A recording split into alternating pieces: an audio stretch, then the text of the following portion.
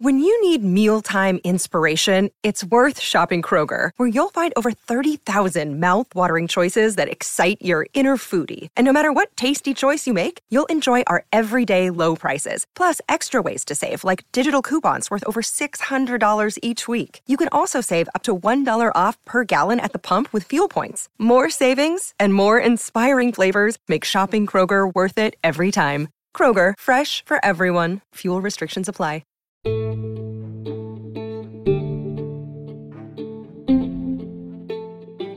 This podcast is intended for entertainment and opinion. Nothing discussed is meant to be a substitute for mental health treatment. If you are experiencing a mental health crisis, please call 988 or use the resources listed in the episode description. To see the sources and other resources mentioned in this episode, you can visit psychologicallymindedpod.com.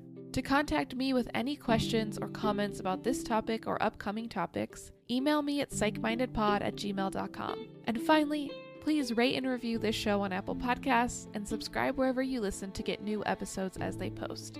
Enjoy this episode! Hello, and welcome to Psychologically Minded. I'm your host, Grace Fowler, and today we are talking about NXIVM.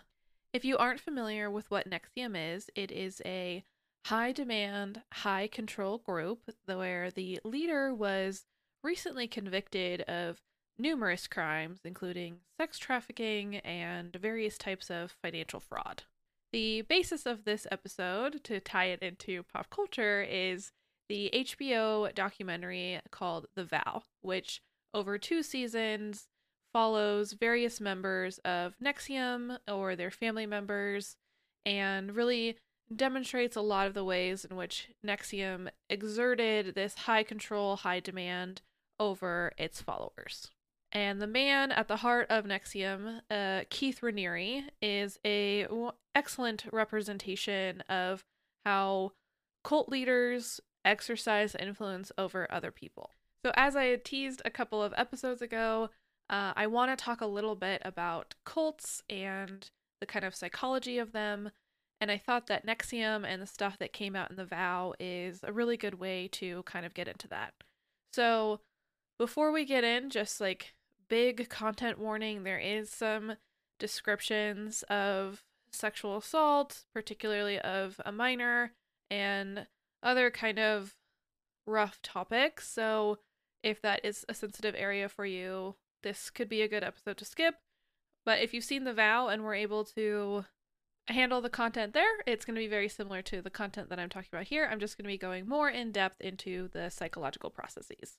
I'm also not going to be able to talk about like every little thing that has happened with NXIVM. There's just so much content just covered in The Vow, and not to mention the multiple other documentaries that have come out about it. Before I truly jump into talking about why NXIVM is a cult, I want to say up top that NXIVM members love to say, what is a cult? It can't even be defined. And that is one of the ways in which they have in the past, and some people who are still involved in the organization, that is one of the ways in which they have deflected accusations that the organization is a cult. So they say there's no definition of a cult. So to be very specific, I am using the definition of high demand, high control groups. The definition of these types of groups are communities that require their members to be obedient, to not question the rules, to be subservient and loyal, to avoid relationships outside of the group, to encourage polarizing beliefs, and to suppress the authentic versions of the self to maintain their membership in a group.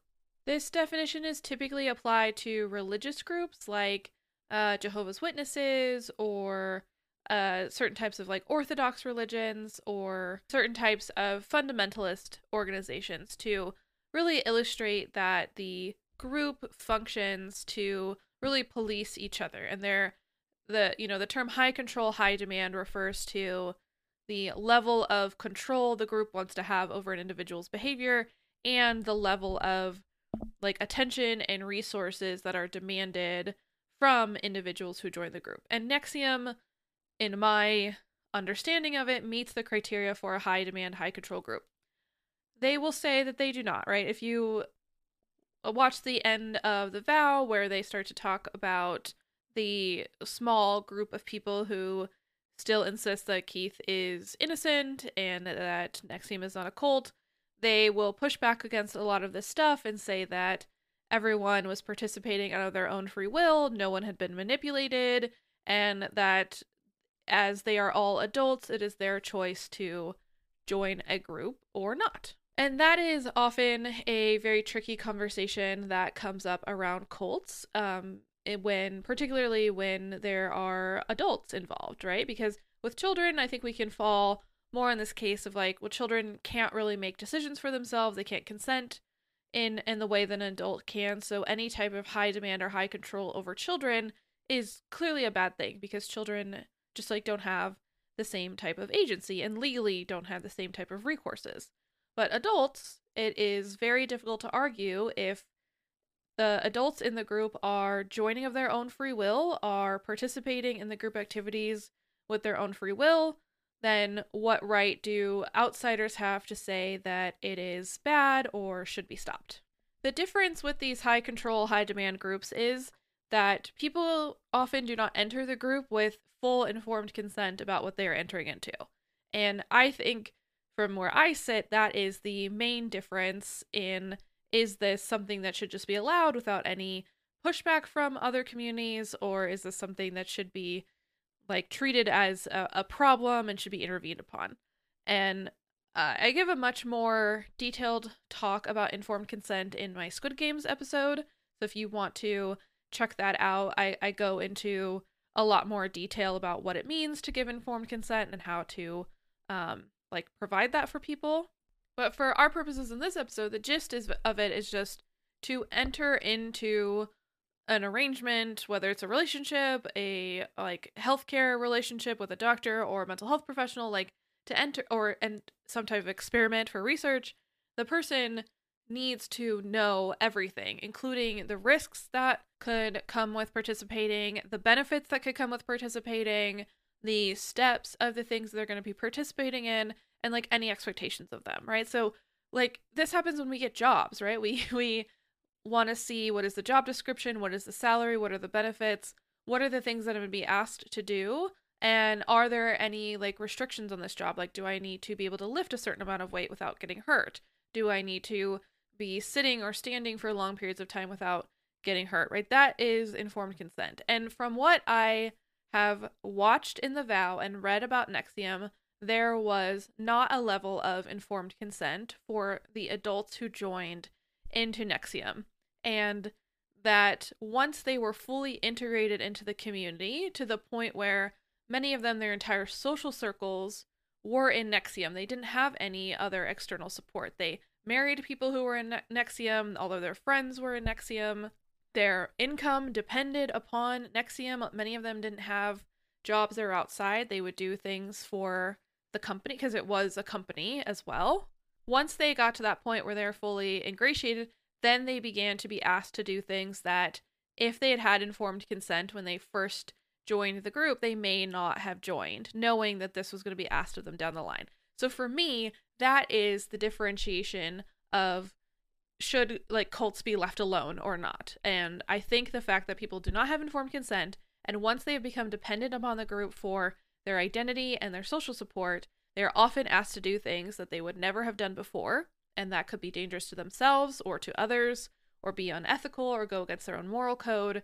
But they are put in positions where, because their identity depends upon the group now, to violate the request of the group would be to be excommunicated, and that would be devastating because they have nothing else left. So it is a form of manipulation. It is not just social groups that people join. There are elements of manipulation that make cults very dangerous. So why specifically is NXIVM a cult? I pulled from the International Cultic Studies Association, which is a very interesting organization of people who are very passionate about getting people out of cults and stopping cults.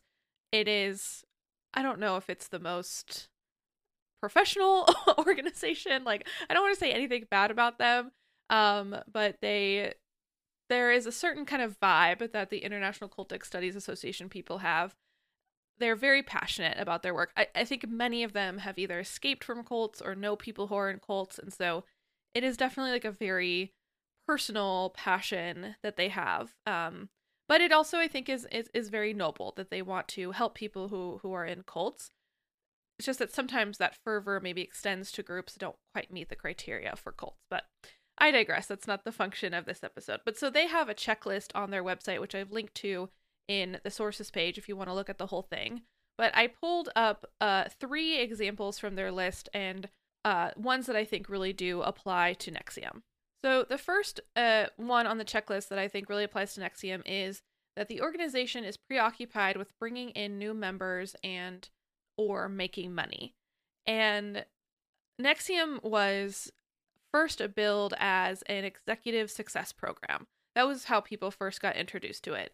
They had these courses where you could pay for a certain number of days intensive. They would do like 16-day intensives, like these really long courses, but usually people would start with like a weekend or something like that. And you would come and you would learn about kind of like self-help skills that were billed toward making you more successful in whatever your agency was or your profession. A lot of the people that show up on the vow are people who were in creative fields like actresses, directors, things like that. So, I mean, that might be like kind of a self-select bias there of like the film people are probably more likely to be on the documentary because they're excited to be on a medium that they've worked in. But it did seem like NXIVM appealed to a lot of creative people, or just people who were trying to be more successful and kind of meld their personal and professional development, that by working on their personal selves, they would become better in their organization. So that's how people came into it as executive success programs.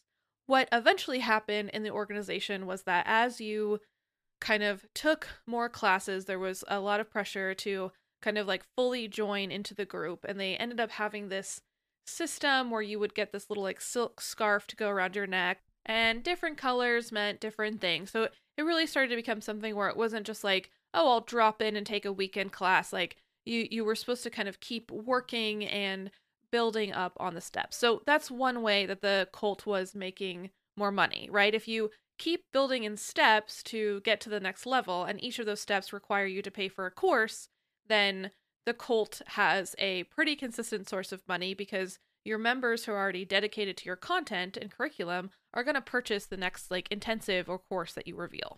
This is very similar to the Scientology model, where once you reach a certain level of clear, or whatever the Scientologists call it, then there's this expectation that you like start all over again, and you're supposed to go back through the courses, buying all of the materials again to kind of like keep spending your money within the Scientology system. And I've read, or actually listened to a podcast about Keith Raniere. Well, it wasn't a podcast about Keith Raniere. It was just a podcast where they talked about Keith Raniere, but they mentioned that Keith Raniere was really influenced by Scientology, and he based some of his stuff on the Scientology curriculum.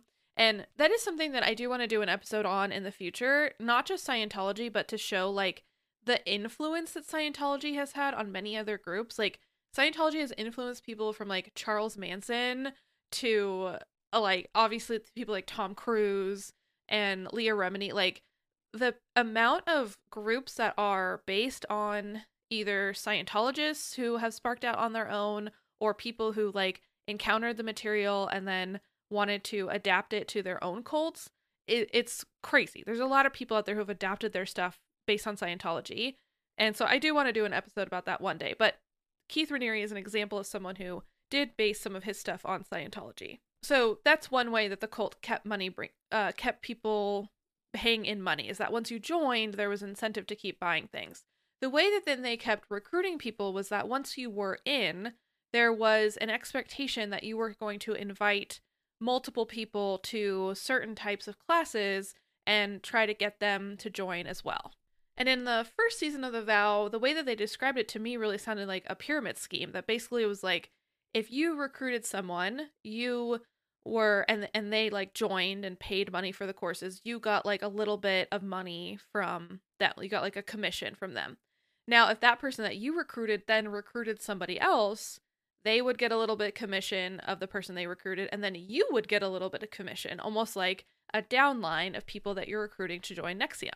So not only does that incentivize you to keep people interested in wanting them to check out NXIVM, but it incentivizes you to push more expensive classes and to say, oh, well, you did the 8-day intensive, you should do the 16-day intensive. You should come to the like summer long thing. You should come to this and that, because the more that they spend, the more money that you at the top of the pyramid get. And from the way that at least one of the members, Sarah Edmondson, I believe, the way that she talked about it was that there was like a lot of pressure to kind of keep that going. And then if you had been in the group long enough and kind of worked your way up, you were expected to open your own center. So NXIVM had started, the headquarters was like in, I think, Albany, New York, but there were centers in other places. And Sarah Edmondson had opened one in Canada. And all the people that she recruited to join her center in Canada, she got a little bit of money from. And if the people she recruited at that center recruited people, then everybody got a little bit of money from that. So not just preoccupation with like collecting more money from people, but spreading the cult's like teachings around and recruiting people from new areas. So I think that's pretty clear that NXIVM was, in a way, preoccupied with both bringing in new members and bringing in more money. The next thing off of the checklist is mind-numbing techniques are used to suppress doubts. And this one, there are so many examples in NXIVM. If you watch The Vow, even if you just watch season 1, you will see plenty. But if you watch The Vow or some of the other documentaries, you'll see examples of these. But I'm going to focus on 3, and I'm going to focus on them kind of like an escalating scariness. So the first example is that in several of the scenes where they were talking about seminars, the members who were attending the seminars would be asked to do things like hold a plank position for as long as possible during a seminar, or stand for the whole seminar, or do other types of like rigorous exercise to kind of like self-discipline or punish themselves. These exercises would often come after you had been attending a seminar for like 3 or 4 days. You had eaten very little because they would only serve you like, you know, a lunch bag with like a sandwich and a bag of chips. And you were often exhausted because the seminars would be 8, 9, 10 hours where you're just like in this room being read lessons out of a binder and being asked to discuss and role play and do all of these things. And you're emotionally vulnerable because you're like digging, a lot of this stuff was about digging up like fears and things that they were avoiding and behaviors that they wanted to change. Like, it was kind of like being in therapy on steroids, but it was bad therapy. So you take all of those vulnerabilities, right? Being hungry, being tired, just like already being really emotionally vulnerable. And then you make people do things like holding a plank for as long as possible, standing the entire session, running up and down, doing jumping jacks, like just these like physically numbing things. All of that works together to really like zone out the brain and have the person no longer be able to use their full cognitive faculties. Think about like when you get home from a long day of work, regardless of what type of work you do, like even if it's not a physical job, you get home from work, you're already exhausted because you've been using your body and brain all day. Maybe you haven't eaten enough because it's been such a really busy day and you only got to grab like an apple on the way out or a hard-boiled egg, and you're just exhausted. And you get home, and then what if you get home and you then had to do planks for 5 minutes and do like pacers up and down your living room?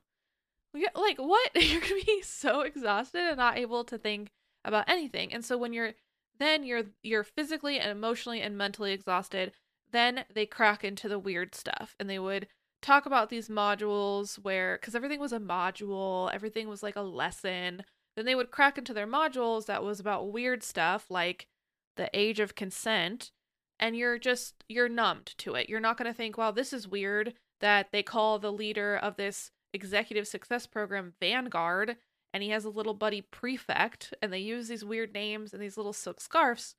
You're just like, you don't have the cognitive capacity to have those doubts when you're that physically exhausted. So those are ways in which mind-numbing techniques are used in, I think that's more of like the day-to-day NXIVM. Like those were the classes that like your average Joe member of NXIVM would get into.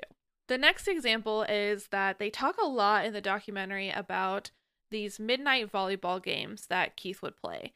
And this is kind of like a step up. So if the average Joe member of NXIVM who kind of casually joins seminars every once in a while may encounter the plank stuff, the closer inner circles, because there were definitely many layers of inner circles with Keith, the closer inner circles would get invited to these midnight volleyball games. And these were all the people that like had lived in Albany or had moved to Albany to more fully participate in NXIVM.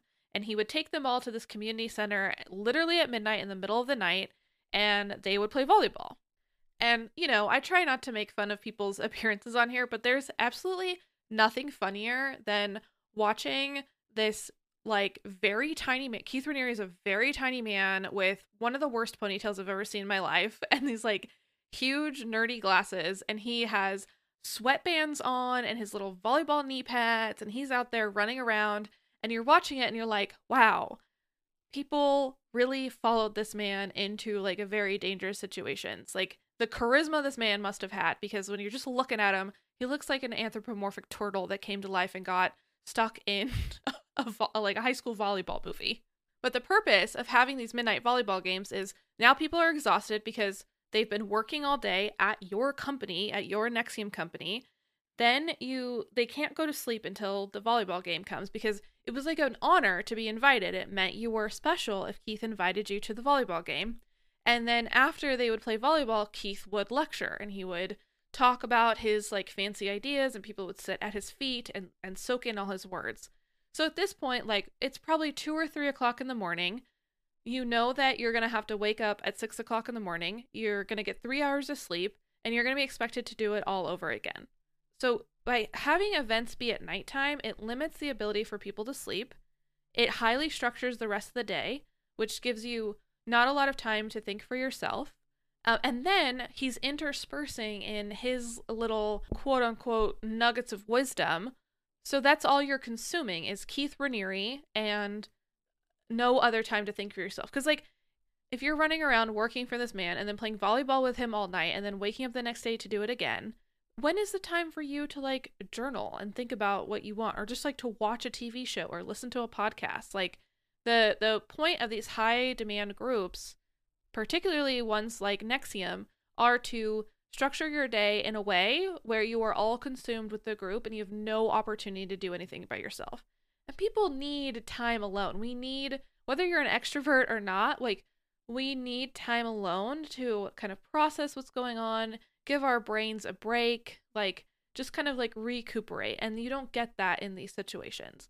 Another thing that he would do, kind of very similar to the midnight volleyball, is he would ask people to go for walks in the middle of the night to have deep conversations with them. And he would request that they record them. This serves the same function as the volleyball game. It is an honor to be asked by the leader to go have one-on-one time. So you're already kind of like predisposed to listen to everything he says because you've been invited on this special thing. It's in the middle of the night, so it's clearly disrupting your ability to sleep. And I think psychologically too kind of communicates, you know, there's an element of like not being safe, because going out at night is not always like the best idea, particularly in this area. They lived in Albany where there's like wildlife, right? It could very easily have been a dangerous situation, but Keith is there to keep you safe. So it reinforces that he is like a protector and a safe person.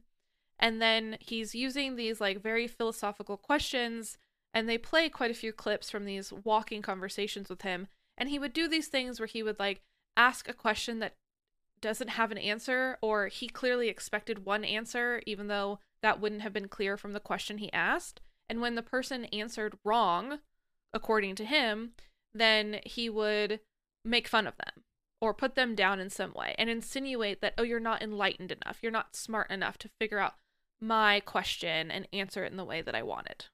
Cult leaders do a lot of stuff at nighttime because, again, it disrupts your sleep schedule. And the recording is something we see in cults a lot. Like Jonestown, they recorded pretty much everything. L. Ron Hubbard has like he didn't record a lot, but he did, he wrote a lot down. A lot was recorded in writing. I'm trying to think of other cults that have done recording stuff. I mean, Nixon recorded himself. Like, there's something about like the narcissism that it requires to be a cult leader, where they believe that every word that they say needs to be recorded, which ultimately becomes the downfall, because then you have these records of them saying really horrible things. And if you watch the second season of The Vow, a lot more of that is clear. There are recordings of Keith talking about the age of consent and how it probably shouldn't be 18, and talking about his plans to put brands on women in the group. He also saved a lot of pictures. Like, everything had to be recorded, and in the moment, like, it is to serve the narcissism of the cult leader, right? They are seeking out validation for who they are and that what they are doing is good work. But it ultimately will lead to your downfall, because if you have hundreds of hours recorded of yourself saying things, you're going to say something dumb. Like, you just are. I can speak very clearly as someone who records herself talking for hours at a time. Like, you're going to say something dumb. And because I don't have a cult and I'm not asking people to save everything that I say, I can delete the things that I think I should say better or aren't meant to be said. Keith did not do that. So this is a little bit of an aside, but even the recording is a way to really implant into the members that every word that Keith says is so important that it has to be recorded for all time. So you pair that with these night walks or the midnight volleyball, because even the midnight volleyball games, he would have people filming them. Like, there's so much footage of this man because he would have these filmmakers who joined his group follow him around with a film crew. So between the recording, the isolating at night, and then disrupting sleep schedules, these all serve to be a mind-numbing technique, which puts the members of the cult in positions where they just don't have the cognitive resources to be able to express their doubts, so doubts become suppressed. Now, the last example of mind-numbing behaviors is, I think, the most extreme, and this was the case of one of the girls who had come to Albany from Mexico. They had joined NXIVM because of their family, and ultimately were left in Keith's care while the parents went back home. It is a long story about how they got there and got to the point where they were left alone with Keith, but ultimately all you need to know is that it was two young girls and their brother who were now being taken care of NXIVM and separated from their parents. And so the older sister had been, involved with this kind of inner circle. She had really been the first one to kind of get in before her siblings were brought in, and she was in deep. Like, she was in pretty deep. She was in a situation where she was being asked to do increasingly more things for the organization. Her behavior was pretty extremely restricted. There's a lot of weird eating stuff across NXIVM, a lot of restriction. All of that was being applied to her. And essentially what happened was that Keith groomed this young woman and initiated a sexual relationship when she turned 18. But he had been grooming her up till that point, and literally the day she turned 18 had sex with her. I believe he did get her pregnant and then requested that she got an abortion, pressured her into getting an abortion. And eventually she began to develop emotional and romantic feelings for another member of NXIVM who was closer to her own age, because Keith was in his 40s doing this with an 18-year-old girl. She began to develop feelings for somebody else in the group, and told Keith in the spirit of, they were supposed to be open and vulnerable, and he punished her for it. And one of the ways in which he punished her for it was he locked her in a room for up to 2 years. It's a little iffy on how long she was in there, because she was locked in a room, with no way to get out or way to tell time. She was locked in a room. Now, to be fair, per what I read in the watched in the documentary, the door was unlocked, but this demonstrates the amount of psychological control that this group had over this young woman, that she stayed in the room that had the windows were covered up. There was no furniture in the room. It was like a mattress on the floor, and she was given a notebook and a pencil, and she was told to sit in that room and to write to Keith until she had, corrected her mistake. And she was kept there in that room for 2 years. Although they didn't lock the room, they had taken her passport and her documentation so that if she were to escape, she would have no way of getting back home. And that was what they did, was they had her eat, and then they had her write in her notebook these letters to Keith. And if you watch the documentary, you can see some of the letters she wrote, and it is really heartbreaking and really just goes to show, like, truly the level of psychological hold that this group had over her, that she was convinced that she had done something so life-threateningly wrong by developing feelings for a peer when this like disgusting old man had been grooming her since she was 16 years old. Like that is it's horrible. It's like this is the content warning part, right? Like it's really horrible to think about. And from her description of what it was like to be locked in that room, you can see how the goal is to numb the mind to the point where the other person squashes all of their personality, all of their individuality, all of their authenticness, and just be like a drone for the group. And I think the great lie of NXIVM is that they pretended that this was for noble things, right? To be ethical or to adhere to their values. But the reality was is that these punishments were doled out to people who made Keith mad, who hurt his little feelings in some way, and he then lashed out aggressively against anyone and would turn so completely on them. I mean, he went from this, he specifically groomed this girl and her sister and went from them being like his special little child wives to locking her in a room and refusing to speak or interact with her or allow her to even see the outside. Literally all the windows were covered up. That is the extent to how these groups can effectively like brainwash someone to a point where they believe that they deserve this punishment because everyone around them has been reinforcing this is how we do things. This is how we do things. So again, there's absolutely no place for informed consent here because do you think a 16-year-old girl would have joined this group if she was told at the beginning, yeah, this 45-year-old guy is going to want to have sex with you on your 18th birthday and he's going to lock you in a room for 2 years because you have a crush on another boy? Yeah, she's not going to join. Like, right? Like, first of all, she was a child at the time, and even if she was 18 at the time, she's going to be like, no, I don't want to do that because I thought I was here to better myself, not here to be a child bride for a maniac. And I want to address, like, I think I not that I'm being too harsh on Keith. I know that I am being very harsh. I tend to, especially in these episodes where I'm talking about toxic men, I try to hold empathy and understanding for how could somebody get here. But in the case of Keith Raniere, I don't know if this is just kind of like my bias or my blind spot, but there is just something like very irredeemable about developing an entire organization just to aid in the exploitation of women. And like in my mind, that's what NXIVM boils down to. It was an entire organization that became hell-bent on doing anything that they could to exploit women, whether it was emotionally, financially, physically, spiritually, sexually, like a lot of exploitation of women. And I know that there were men in the group who were exploited as well, and I don't think that's okay either, and I think that's really horrible as well, but just the amount of stories of women who are exploited by this group, it's really disgusting. So I have a hard time finding any empathy for Keith Raniere, and so he would not be a good client for me to work with if he were to saunter into my office.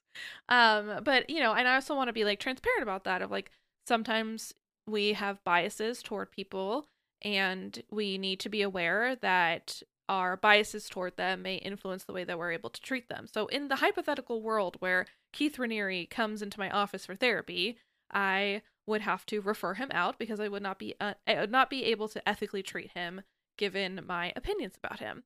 But luckily, we don't live in that hypothetical world, and Keith Raniere will not be walking into my office, so I can continue to call him a maniac on this episode.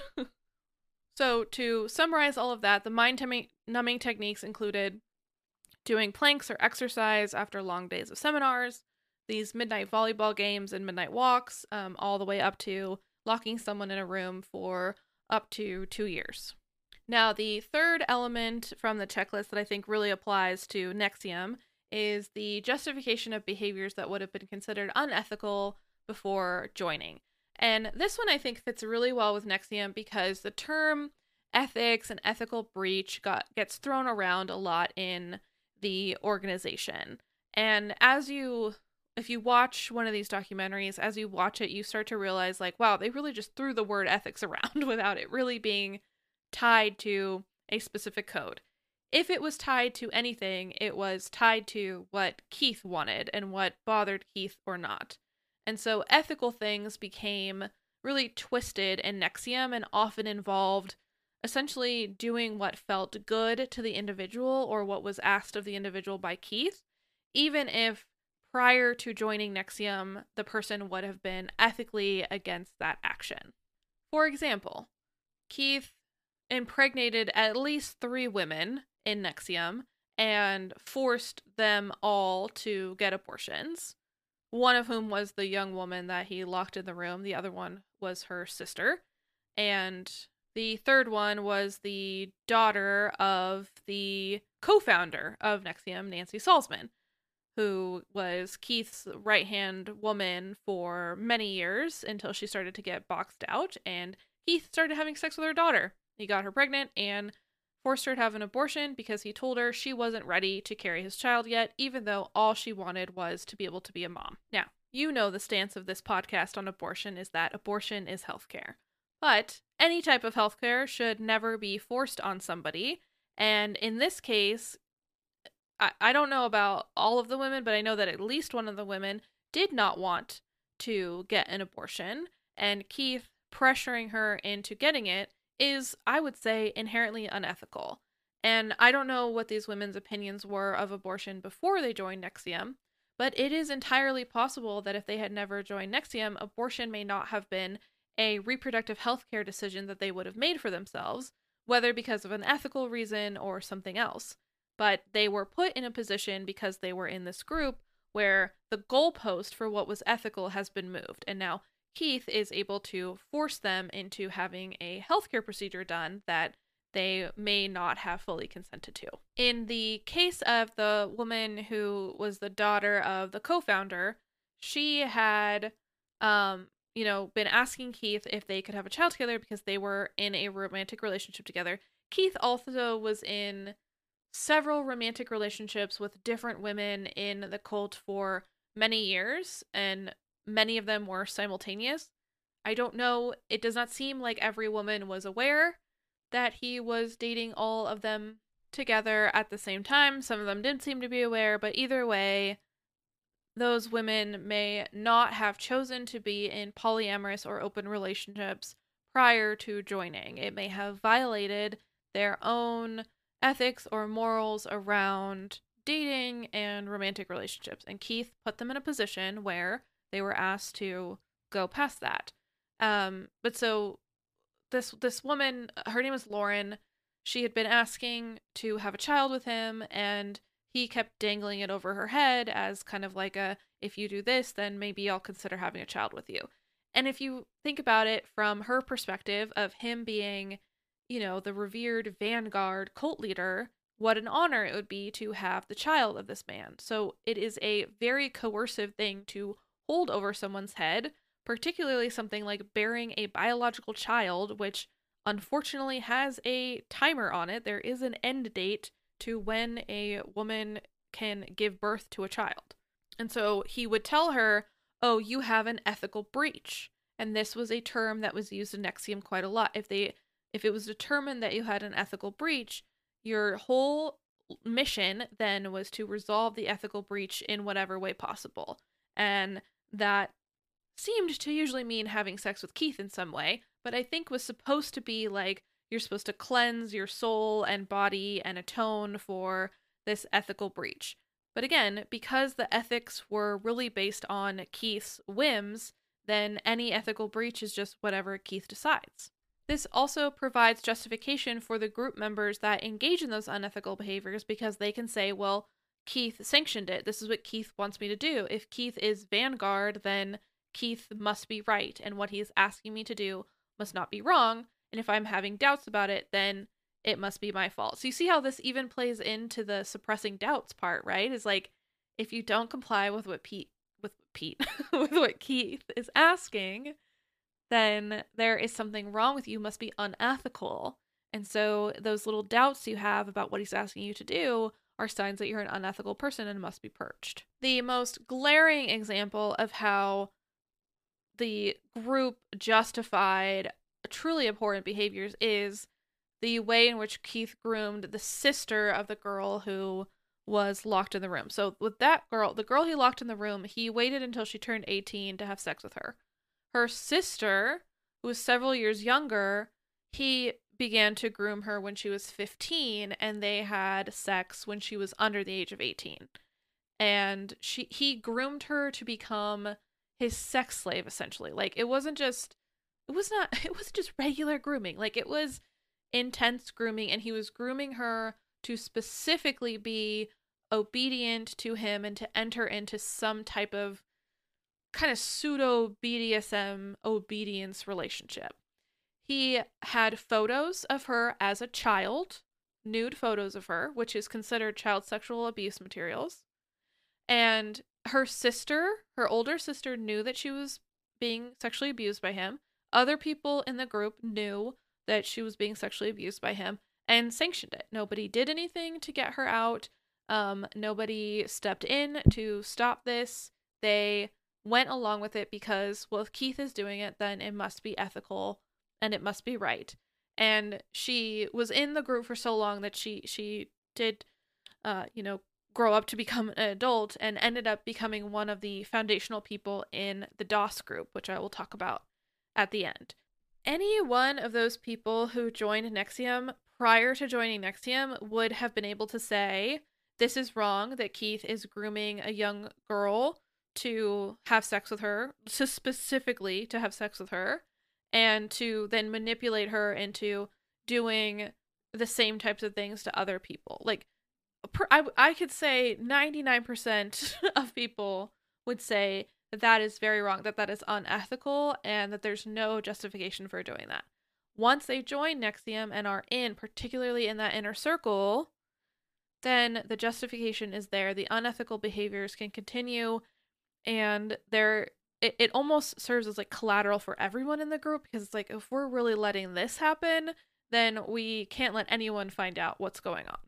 So all of those three examples, the preoccupied with bringing in new members and making money, mind-numbing techniques to suppress doubts, and justification of behaviors that would have been considered unethical before joining, I think all of those support that NXIVM is definitely a cult, if not just a high-control, high-demand group. So if NXIVM meets these criteria for what a cult is, then it is important to understand the ways in which people join or are recruited to cults. And I pulled some of this from a very interesting Psychology Today article that was written by someone named Dr. Hassan. And he really lays out these wonderful list of things that make people vulnerable to being recruited. And he's very clear, and I agree with this, that people do not join cults. They are specifically recruited and pressured into joining.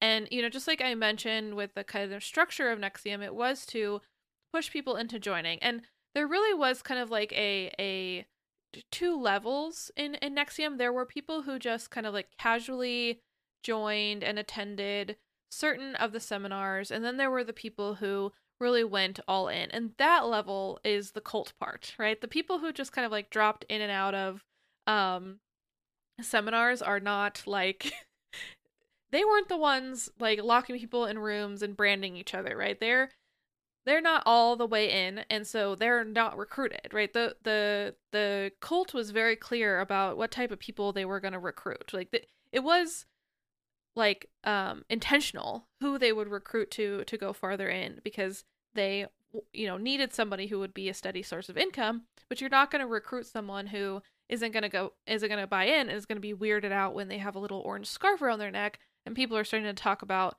this guy's name is Vanguard and he has sex with 15-year-olds. So in a way, people would join the executive success program, but people were recruited into NXIVM. And so things to remember about what can make you vulnerable to being recruited to a cult are things like just like what's going on in your life. If you're particularly vulnerable, like a relationship has just ended, or you've been fired from a job, or have recently lost someone, that can make people more vulnerable to being recruited. Interestingly, having a vivid imagination can make someone more likely to be recruited into a cult.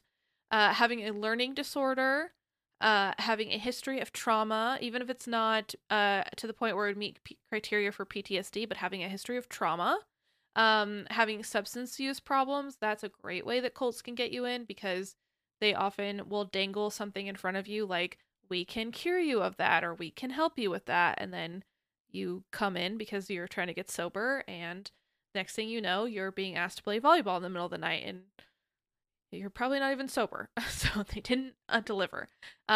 Being socially isolated, so not having a strong support system, cults can lean really heavy on that because they are offering a built-in social support system, right? You are joining a already formed group where, because the entire group is focused on recruiting you, they're all going to be really nice to you and really warm and welcoming and supportive. So social isolation makes people very vulnerable to joining cults.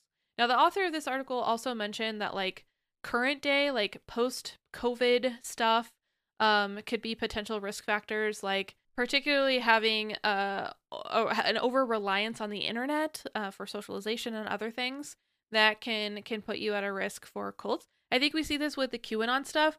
QAnon, I don't know if it meets the full criteria of a cult because there's not really a centralized leader. I think there are some people who branch off and maybe become cults, but they don't really have, like, leader. But this idea of, like, now all of a sudden you're believing that every politician is a pedophile and drinks the blood of babies, like, you probably would not have believed that before you got, like, sucked into this group Q. So I think that QAnon is, like, kind of our probably best example of how the kind of COVID internet isolation stuff can be a pipeline into, like, high control, high demand groups. But I think in general, just, like, being isolated and really having a reliance on the internet and not having like in-person relationships contributes to the social isolation, which makes you more vulnerable to being recruited into a cult. So if there's anything to take away from this episode, it is that people do not join cults, they are recruited. People are targeted. The group knows which kind of people that they are trying to go after, and if you don't meet their criteria, they're not going to work very hard to recruit you. So if you find yourself being very actively recruited to join some type of group, whether it is a religious group or a social group or a executive success program, if people are really knocking down your door to get you in this group, you might be being invited to a cult. So maybe just, do a quick Google, look around, make sure that the people are not asking you to do things like cut off your other friends. Check to see if the people in that group have friends outside of the group, or if their whole world is in the group. Some of these things might be signs that it is not the group for you. So I've covered the ways in which I think NXIVM is a cult. I've given you the definition of high demand, high control groups, and talked about the ways in which people get recruited to cults. I'm going to stop this part of the episode here, and I'm going to put out part 2 next week. In part 2, I'm going to go into NLP, which is neuro-linguistic programming, which is the kind of foundation of NXIVM. And then I'm going to talk about the second group called DOS that grew out of NXIVM that really led to the downfall of NXIVM itself. So stay tuned for part 2. Thank you for listening all the way through part 1, and I will see you in the next episode. Bye-bye.